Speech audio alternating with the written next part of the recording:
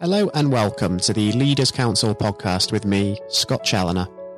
This podcast, just like the Leaders Council itself, is all about recognising and celebrating the people who keep this great country running.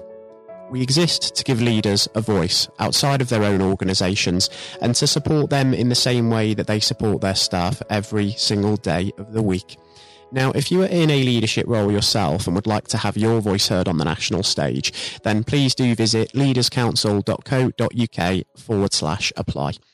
I'm pleased to say that joining me on today's show, on what is another warm summer morning here in the capital, is Emma Armitage. Emma is the Managing Director at Excel Water, a specialist in providing pure water solutions within the water treatment market, encompassing design, manufacturing and installation of certain key equipment. Emma, very warm welcome to yourself, and thank you so much for joining us on the show today. Thank you for having me. It's a real pleasure, Emma. Certainly is a nice warm day for it as well. I think a good place to start would be by addressing what I like to call the elephant in the room, and that's the fact that we're recording this podcast in late July 2021, and so even though social restrictions are gone in England for the time being around the COVID-19 pandemic, we're still feeling the impact of the health crisis, and it's been lingering over us now for the best part of the last 16 months and affecting our day-to-day lives in one way or another. With all of that in mind, going way back to March 2020, when it really started taking a hold of our daily lives, how has all of this affected you and affected your business, would you say? It affected us really in a number of ways. Obviously, initially when the lockdown was announced, we shut down. We worked from home where possible, and it affected the business in the sense that there were lots of sites where we just couldn't visit. They sort of shut down, and we sort of had probably that initial month of not really quite knowing what was going on. We also had quite a bit of sort of health anxiety, really, sort of amongst the staff, because nobody, this is all very new to us, and we're not sort of sure how it's going to play out. We sort of tried to overcome that by trying to have sort of, obviously daily meetings. We've all got much more proficient at using, the likes of Zoom and Teams and all those other sort of online platforms. We also realised that our business wasn't very well prepared for being able to work remotely. So they were just sort of one of the sort of key things that occurred within that first month.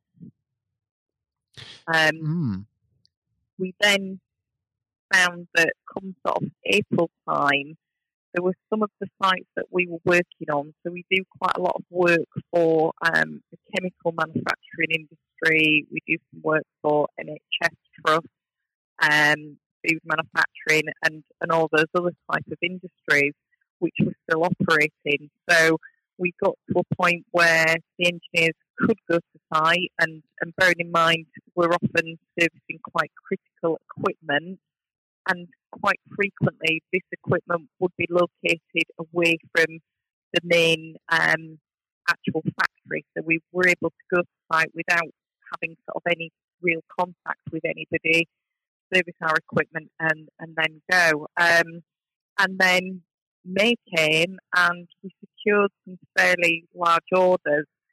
And one was for a cleaning manufacturing company. So they're making a lot of the antibacterial sprays.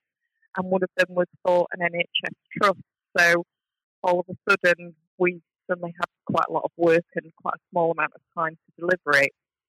It became a challenge having to work, obviously, remotely to start with, maybe have one engineer in at the workshop at a time. And even the physicality of trying to deliver that equipment to site afterwards. Quite a number of our customers are actually manufacturers of the hand sanitizer. So, as you can imagine, their workload increased, and in some cases, they've seen production go up by 250%. So, a really huge sort of uplift. And basically, the equipment that we build, you need to basically produce pure water, and you have to have pure water to manufacture hand sanitizer. So instead of seeing a sort of, a lull over those sort of couple of months, we actually saw an increase in business. The biggest restriction that we had was engineers travelling, because they normally work all over the country, and they were, we couldn't book any overnight accommodation for them. We couldn't send two engineers in a vehicle together, so they had to go separately. So logistics-wise, that was really quite a challenge.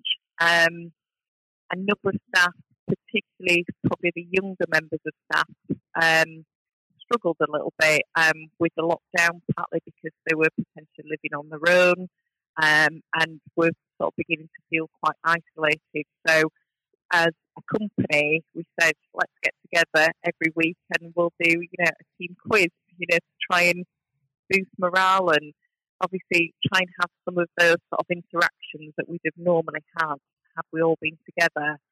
So it wasn't just the business impact, it was the personal impact for people. It was all those other sort of knock-on effects, really, that it had. Plus the uncertainty of, for me, it was the concern about the economy and where's this going to go and how it's going to affect us going forward. Sounds like an awful lot of operational change and operational challenges, certainly. And a big part of that, as well, as you say, was the transition toward remote working models where it was necessary. And I suppose that sort of prompted a real change in leadership style and approach from yourself, didn't it? Just leading people from afar and just checking in on them, making sure that they were in that right headspace. Yeah, and it definitely affected sort of different people, even at different times. Sometimes I've been quite surprised that even over the last sort of 6 months, people were still feeling quite anxious. And although we've now passed the point of Freedom Day, things haven't returned back to how they were before. And it's very much sort of each to their own. It's what they feel comfortable with. There's no requirement now to wear masks, when you're going into shops, but some people still want to wear masks, and I think that's absolutely fine. It's what suits you as an individual. But yeah, we've had a number of changes. One of the key things that we did is we actually heavily invested in some software which will allow us to work more remotely. It reduces paperwork. It's internet-based, and it means that if we're in that position again, we'd be much better geared up for remote working and being able to, just work more efficiently like that. So it was quite a sort of revelation. It was a bit of a sort of shock to the system. We realised that no, we weren't, quite as up to date in that side of things than what we thought. So yeah, it's meant some challenges around trying to organise that, trying to make sure that everybody feels safe, everybody's happy with it. We're quite lucky that within the office and workshop that we've actually got quite a bit of space, and we were able, when we did return back to work, we were able to space people out, very well. Never mind those 2 meters, they had sort of, 10 meters in between them. So, that helps. But going forward, we feel that as a team, we do still like working together. So we're not the type of business where we could have just switched and said, right, everybody work from home, because our engineers are often working on site at the customer's premises, which obviously you can't do remotely. Yeah, we talk an awful lot, don't we, about flexible working being part and parcel of the way we do business in this country in the long run, don't we? But we have to recognise that it isn't a one-size-fits-all approach, especially with your industry. You need engineers on site. You need people to be sort of customer and client-facing, don't you? Because it's just, you can't operate otherwise. So it's a challenge for business to try and just sort of find that balance now, isn't it, between sort of trying to maximise the sort of lifting of restrictions as much as possible from a commercial point of view and getting that work done, but also sort of maintaining that consideration of mental health and well-being and trying to dispel some of the anxiety around the lingering risk of COVID by just continuing to work as safely as possible. Yeah, and we certainly increased just even our communication. And I don't just mean communicating with customers, because that was really important. We were ensuring that we're communicating with customers, suppliers, and with staff, and trying to keep everybody up to date. What we're doing as a company to make sure that everybody sort of stayed safe, but also sort of how we were operating, and how we're managing that. And that was probably the biggest challenge, really. We spent sort of quite a bit of time talking to the staff and sort of saying, right, how can we make this work going forward? What will you be comfortable with? And even, doing things like we were doing, like almost a regular, well, we're still doing a regular clean down at the end of the day, just even wiping down door handles and all those sort of things to make sure that, we reduce the risk. But yeah, there's been certainly health anxiety, and it's not even just for the people working here, but it's thinking about their families at home, and trying to make sure that everybody stays safe. I mean, touch wood, none of us have had a case of COVID. We've been very fortunate in that. And we're at the point where nearly everybody is double jabbed. So we're moving forward. So hopefully getting back to normal. Well, or the new normal is probably the right phrase. Yeah, exactly. We're hearing an awful lot about that new normal, aren't we? Because there's a lot that's going to change as a result of the pandemic, and people talk a great deal about not forgetting the lessons that we've taken from the last 16 months and just reverting to the way we were before, but using it as a means of building back better, I suppose, as the UK government likes to call it. And if we think about some of the things that we have learned from the pandemic, what would you say, Emma, are some of the sort of key takeaways from your point of view? The key takeaway is that you've got to be able to be flexible as a company. You need to be able to be responsive. We have upgraded and rewritten sort of I would call it sort of the emergency response plan or the emergency business plan, and we've got much more things in place to deal with. For example, we've maybe got somebody taken out of the business for 2 weeks if they need to self-isolate, or for whatever reason. We are probably much better prepared going forward than what we were at the start. And probably one of the biggest key takeaways, which I won't say we knew this beforehand, but it really reiterated it sort of in our heads, is that, the most important thing is the team. The team make everything happen. The company doesn't exist without them, and trying to make sure that they're okay, they're happy. That's probably the key priority, I think, for us as a business going forward. It's quite ironic, isn't it, that in a year where we've all worked apart for large periods, I think we've formed even deeper human connections, and in a way it's brought us closer together, having to sort of see out a crisis together and make ourselves more resilient in a way. Yeah, and just even creating opportunities. We've had a lot more opportunities just to have those conversations, and just asking somebody, how are you doing today? How are you feeling?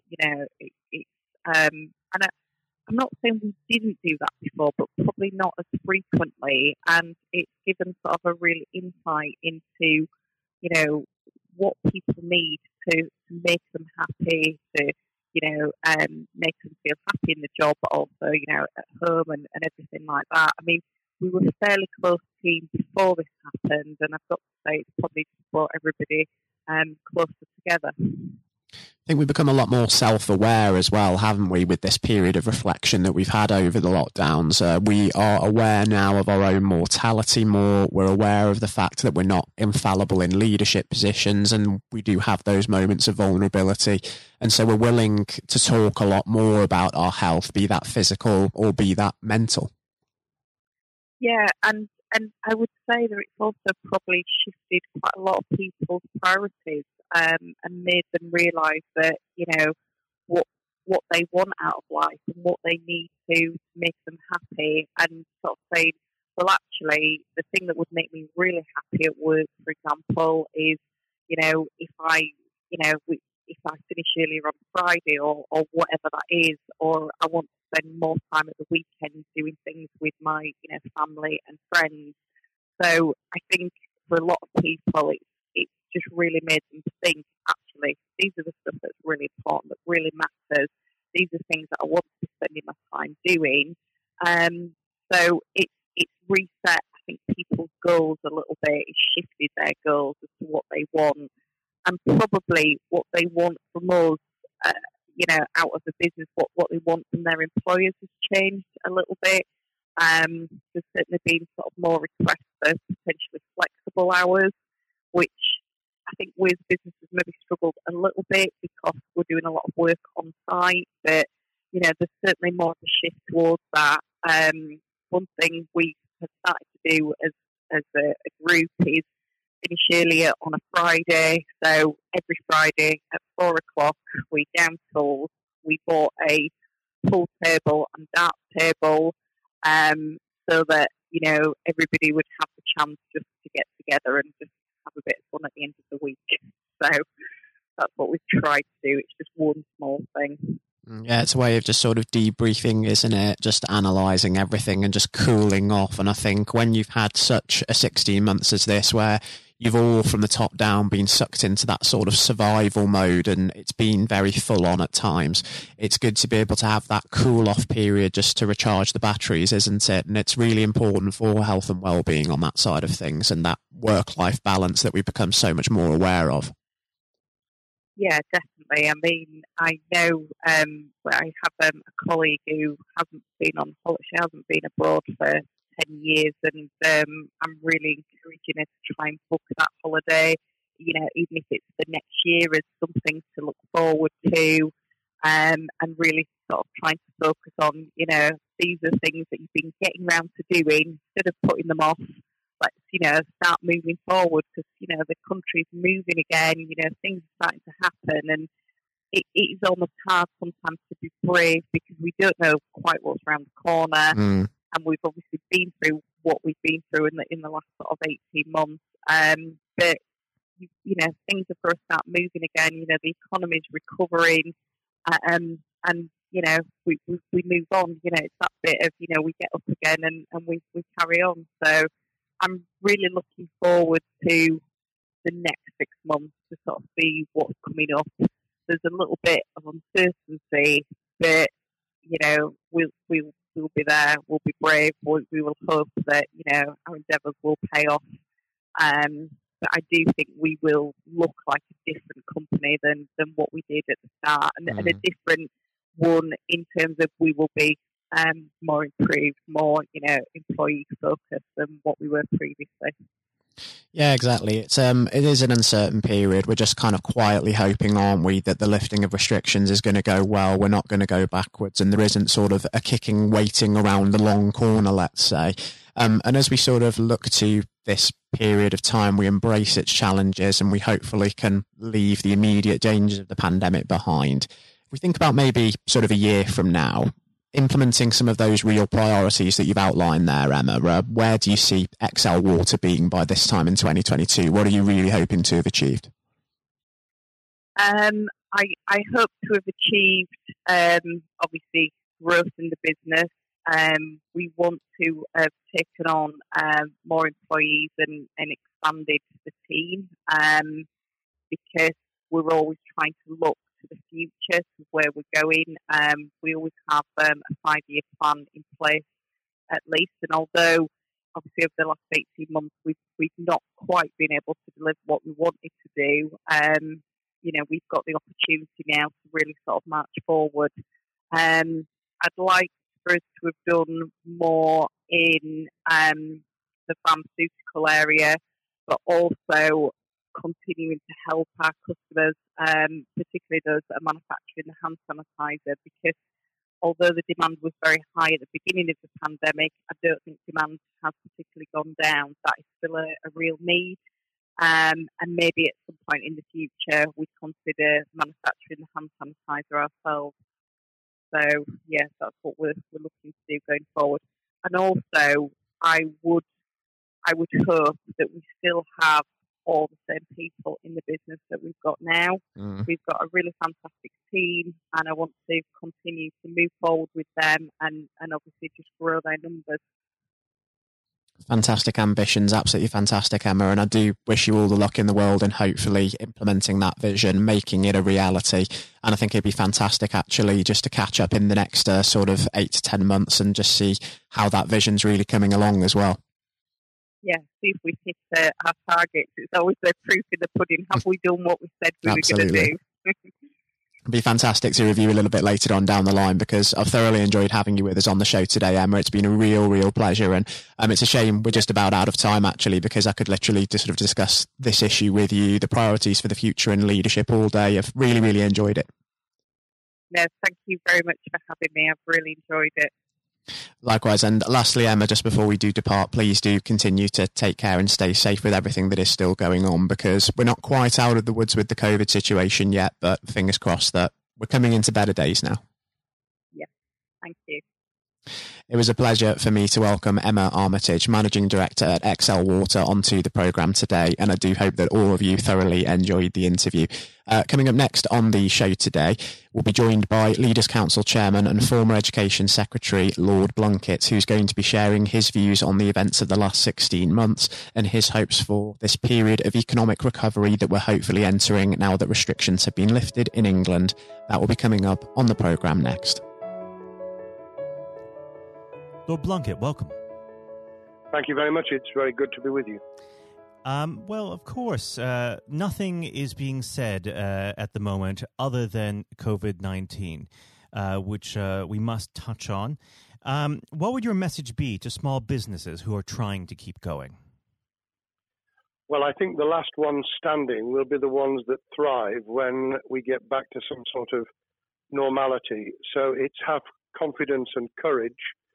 Obviously take advantage as far as you can of the government help. I think that Rishi Sunak, the Chancellor, has gone about as far as you could have expected in the circumstances. There are obviously small businesses that fall between the cracks. Those who don't have defined premises can't benefit from the business rate waiver, have not really been able to demonstrate that they can adhere to the PAYE for furloughing staff, and of course whether they can receive the grant, 10,000 or 25,000. All of those who can are obviously able at least to benefit from that for the time being and look to the future. But I think the second thing to say, and they don't need me to tell them this as a politician who did once do a business studies qualification, which is that it will be a different world, and being able to think about how that world will look in a year's time and be creative about it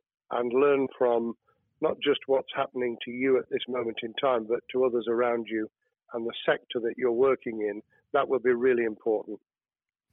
Do you feel that the long-term effects of the COVID-19 outbreak will in some ways be positive for British industry? Well, only in the sense that people are having to be creative, they're having to adjust and innovate. Therefore, they're thinking about more productive, if you like, greater productivity ways of delivering the same service or delivering the same products. And in that sense, I think we'll have temporarily at least very much higher unemployment than we've become used to, but we'll probably have a burst of productivity, which will help with the recovery. Whether it will help with the inequity of the way in which our economy is imbalanced, both between services and productivity and production of goods and services, I'm not sure. What we will need to try and do is to ensure that the geographic imbalance that exists is, as far as humanly possible, is dealt with by both the entrepreneurship and innovation from the bottom up and targeted government help, which will still be needed. And we are now in the throes of the kind of borrowing that we saw back in 2008 to save the banking and economic system. We're having to do that to save the whole of our productive business and commerce, and I think that will have to be sustained for some time. Do you feel that people will take a second look at global supply chains in the wake of this outbreak? I think there's going to be much more creative ways of using local supply and linking up inside sectors much more effectively. And I hope that the Leaders' Council will be able to play a part in that, in the sense that people who have something in common, a synergy in terms of what they're delivering, whether it's a service or whether it's manufacturing or whatever, will be able to see that there's a good outcome from knowing the sector better, linking with people, not just geographically, locally, but those in this country who may not have been on the radar in terms of what they produced for the supply chain.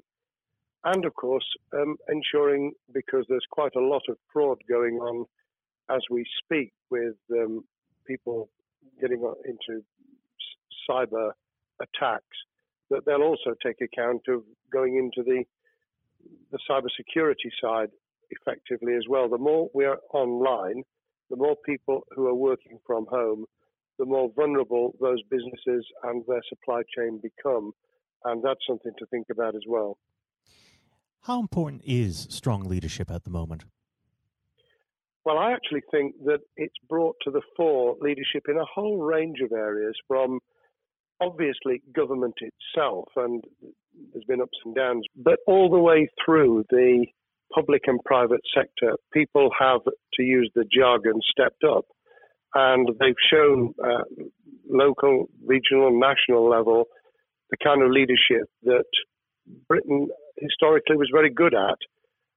Regrettably, we've not seen the same on the international scene for all kinds of reasons, but maybe we will in future. So I think out of this will come experience of people who have seen an opportunity to do good, as well as seen an opportunity to provide a good service or goods, including, for instance, shortages for the health and social care system, the food chain and the like, but also I think in terms of seeing the synergy between the private and the voluntary sector, and using people's commitment to each other in a very positive way. I'm not sentimental about this.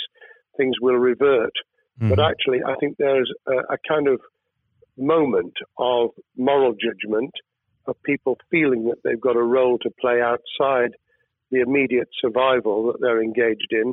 And if we can hang on to a little bit of that social responsibility, that will be a very positive outcome. Absolutely. Now, what's your broad view of how the government is responding to this? Are you broadly supportive of their measures? Well, it may surprise people to hear that I have been very supportive. Of course, there's been legitimate criticisms about the speed of response on protective equipment and on issues relating to testing. But my own view is very similar to the challenge that was made to the Prime Minister of Italy, when people said, why didn't you close Italy down faster? And he said, a fortnight before we did it, I would have been considered to be a madman, and nobody would have agreed to do it if I'd tried to move too quickly. And I think that's something that we need to reflect on here in the UK. We may have seen the signals elsewhere across the world and taken them more seriously at the time. Hindsight is a wonderful thing, but as someone who's had his life in the opposite political party to the present government, I think that with some hiccups and mistakes, they've not done a bad job in what has been incredibly difficult circumstances. And you're absolutely right. In a liberal democracy that we live in, it's very difficult for people to swallow orders given to them from government. Well, the UK and the US, and to some extent the Scandinavian countries, have a very different history and therefore interest in maintaining the freedom to decide and the persuasion and consent that's required. Those countries that have experienced one way or another totalitarianism over the last century have a slightly different way of coming at this. I don't want to exaggerate it, but I think that that's why getting the balance right of getting people to go along with what you want them to do in their interests as well as the nation as a whole is a sensible, proportional balance. And I think we now need to adjust to the coming out of the crisis gradually, readjusting to recovery in the same way. Now, something you've mentioned recently on this balance is the police overreach in the enforcement of the COVID-19 structures that have been put in place. What have they done right, and where have they gone too far? Well, I think that they were interpreting what was not necessarily as clear advice as it might have been for all kinds of reasons, because people were feeling their way. I think what's come out of it has been a demonstration by local police services in some parts of the country that they could get people to do what was needed without the heavy hand of drones overhead or people being told that they shouldn't be walking in the street, because this was all about self-isolation, not incarceration. It was about getting people not to pass the infection on to each other and therefore to provide distance rather than to make our lives a misery. Those police services that adopted that policing by consent and chivying people along did really well. Those who went over the top, I think, soon got a very substantial pushback. And one of the strengths of our democracy is that you could have that debate. People could say, I'm terribly sorry, we think the police force in our area has gone over the top. And that in itself is a constraint and a readjustment. That's another strength of living in a country where you can have opinions and express them without actually being thought to be a fool. Now, of course, the government has faced criticism that they were slow to react, and Boris Johnson wasn't present at the early COVID-19 COBRA meetings.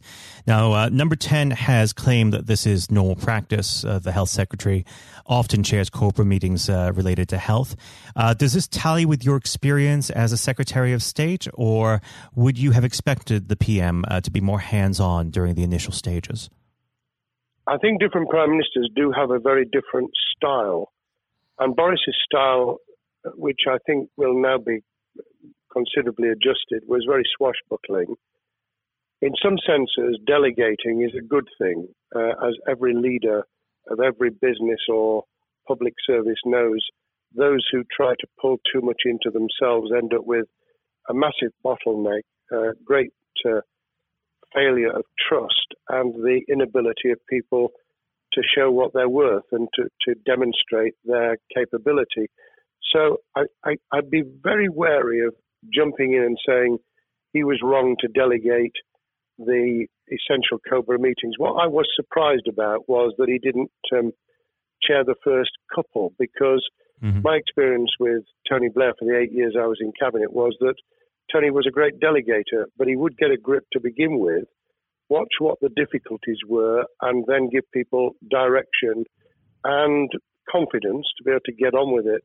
So looking back, I think Boris himself probably thinks, God, I wish I'd spotted the signals from elsewhere in the world more rapidly, and I'd just been there. However, this also raises another issue. All of us in positions of leadership need good teams around us.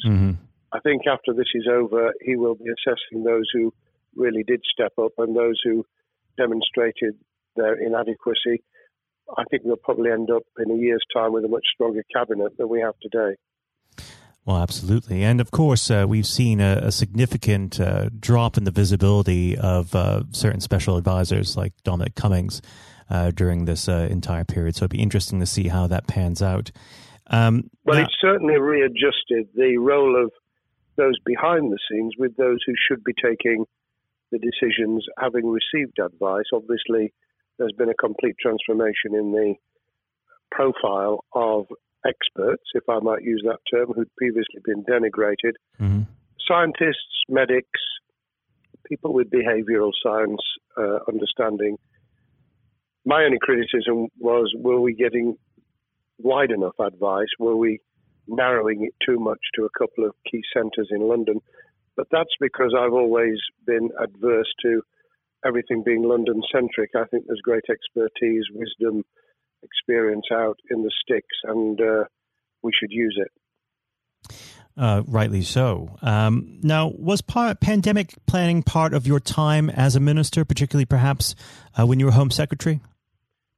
Well, it was, but it was on the back of risk arising out of counter-terrorism measures. Right. I was the Home Secretary for 3 months when the attack took place in September 2001 on the World Trade Center and beyond. We did an enormous amount of scenario planning, both desktop and real. On the back of that, it was very heavily orientated to future developing terrorism risk. I certainly got involved with talking about pandemics. I remember being at a seminar in Edinburgh where the university there had done a lot of work itself on the issue of pandemics. And of course, we saw SARS and other things emerging. I think people have criticized the government for not picking up the report from 2015, 5 years ago. I think that what happens is human nature kicks in. You deal with what you're immediately faced with.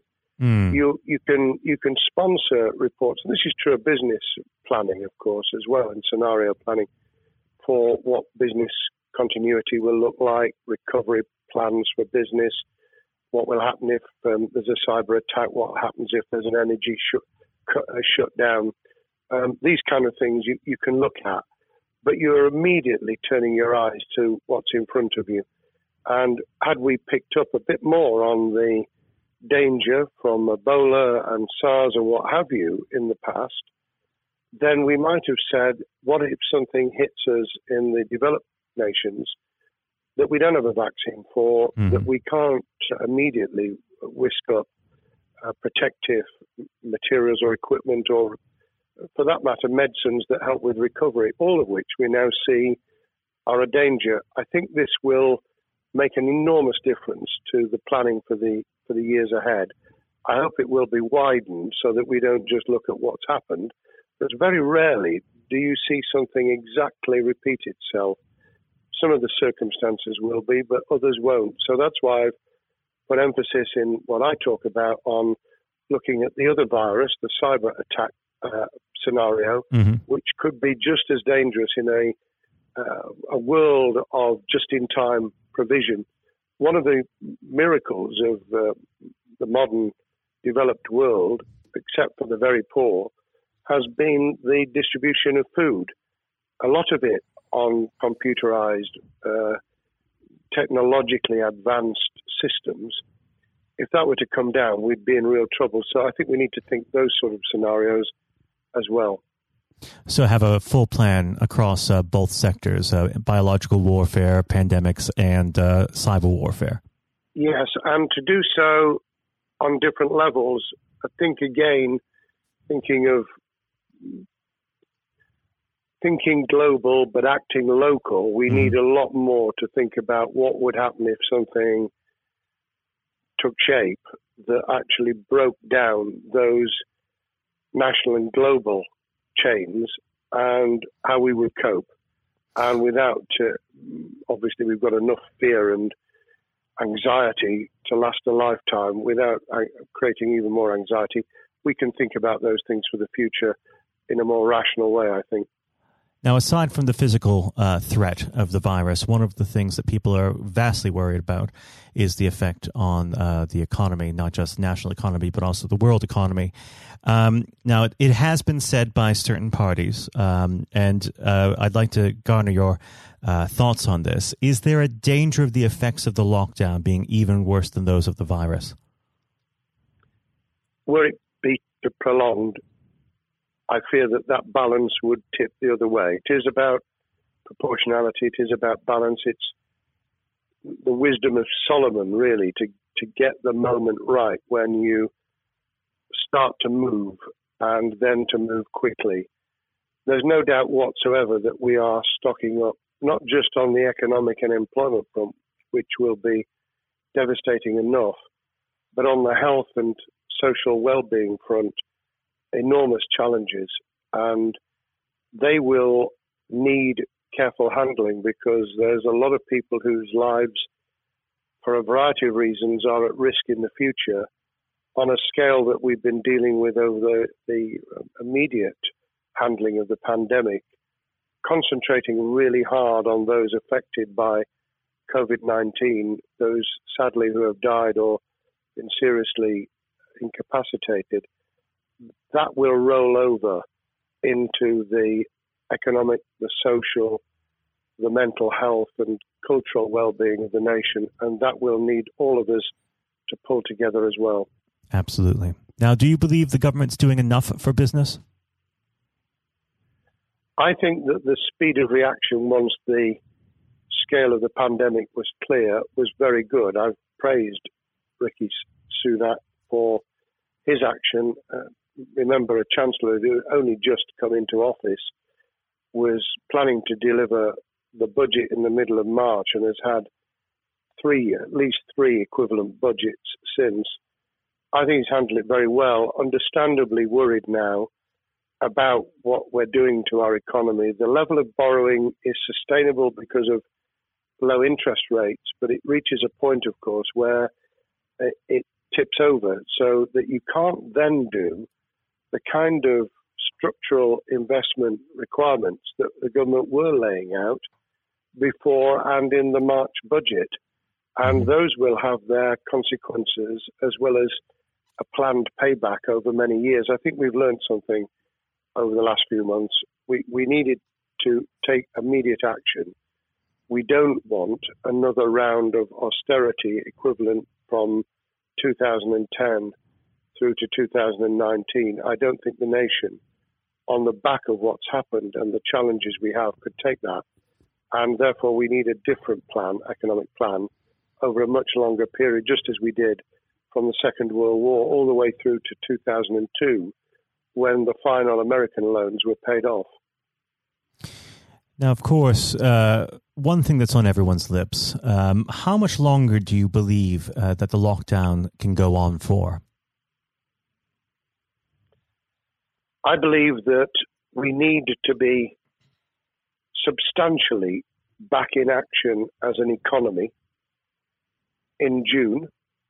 This obviously is led in terms of places where people would meet in large numbers, having to adjust to the fact that it will be longer for them. And sadly, that will involve business closures. It's why the Chancellor extended the furlough scheme to the end of June. Mm-hmm. But unless we get things moving in June, I think we'll run into the summer where all kinds of services and industries will have a chain reaction effect. And what happens with one will then have a major impact on another. And then you get the skittle effect where things get knocked down that you hadn't perceived were going to be affected. So I very much, if I were in government, and I always think of things in that context, what would I do if I were in government? I would be on the side from the second week in May, on the side of the hawks in terms of saying we've got to start moving, and we've got to do so with the collaboration and cooperation of the public who have got the message, who did behave, who responded magnificently. Let's try and get back, perhaps, doing things differently for a time, but substantially getting back to business as usual. And unless we do that, then those areas that can't and wouldn't expect to be back in action immediately get pushed further into the middle of the year and the autumn, and then they become unsustainable. Now, of course, one of the other major developments we've had recently are the changes in the Labour Party. So if we could just speak on the Labour Party for a while. This might sound like an obvious question, but how does Sir Keir differ from Mr. Corbyn? Well, I'm biased because I believe the Labour Party has come out of 4.5 years of a black hole of a nightmare, where it neither represented a credible opposition nor an electable government. And the combination was to let those who supported the Labour Party and needed some of its policies let them down very badly. Sir Keir Starmer both is a highly intelligent, professional lawyer who, as Director of Public Prosecutions, led the service well, had to take difficult decisions at a time of austerity, understands the world beyond Labour members, but has been able to do business with those who originally supported Jeremy Corbyn and was able to command support from them. His creation of a balanced shadow ministerial team has been very encouraging. I supported Lisa Nandy, who he's made Shadow Foreign Secretary, because I thought she understood the north of England and the disaffected former Labour voters. But I believe that Sir Keir has taken on board those who have something really sensible to offer, and I believe he will be both a great leader of the opposition. More importantly, he will then present himself as a credible alternative Prime Minister. And all governments need an alternative government at their shoulder. It was true of us from 97, and it took the Conservatives some time to recover and to get to that position, but they did, and the Labour Party will, and that's crucial for our democracy. All of us need to understand and appreciate that a living, breathing, functioning democracy requires a credible, confident, and in many ways supportable opposition, as well as a government that we clearly want to do well, because none of us want, as we didn't with the COVID crisis, none of us want the government to fail. We want to see our economy recover. We want our social well-being to be taken into account. We want to overcome deep-seated inequality and poverty, and we want to do it with enterprise and entrepreneurship and business playing their role. And that is about leadership nationally, locally, in the private and the public sector, people with ideas, with confidence, with the ability to pull teams around them, above all, to have some idea of what it is they want to achieve and a very good idea as to how to achieve it. What's the one key thing that Sir Keir needs to do to restore Labour as an election-winning party?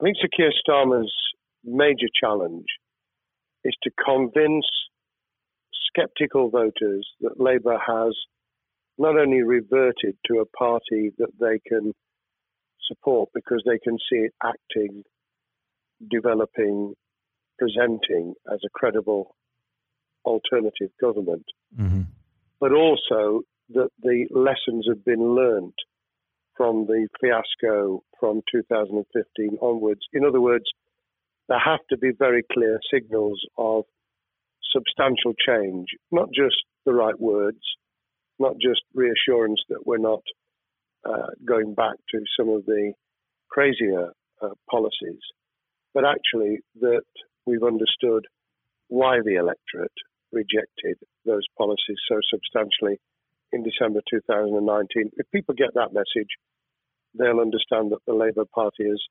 changed, as it did in the 1980s and early 90s, to become the electable government with the greatest majority in historic majority, even greater than 1945, which I was privileged to be able to take advantage of in 1997 when I joined the cabinet.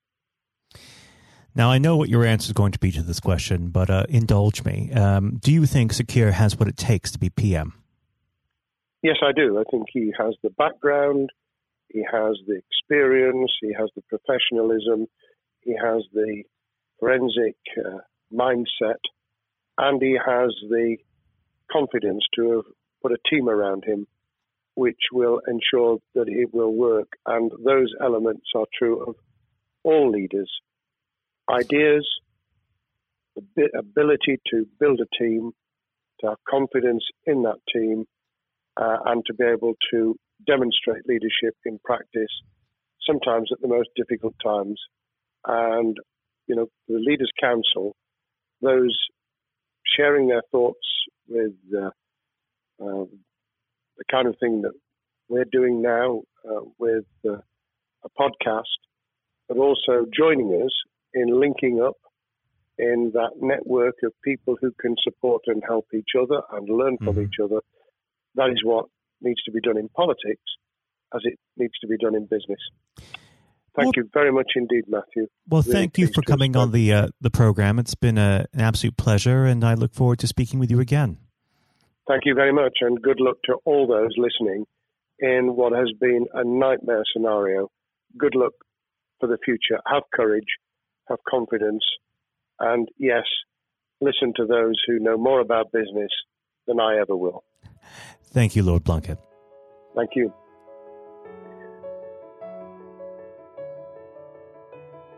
This has been the Leaders Council podcast. Thank you for celebrating excellence in leadership with us. I've been your host, Scott Challoner.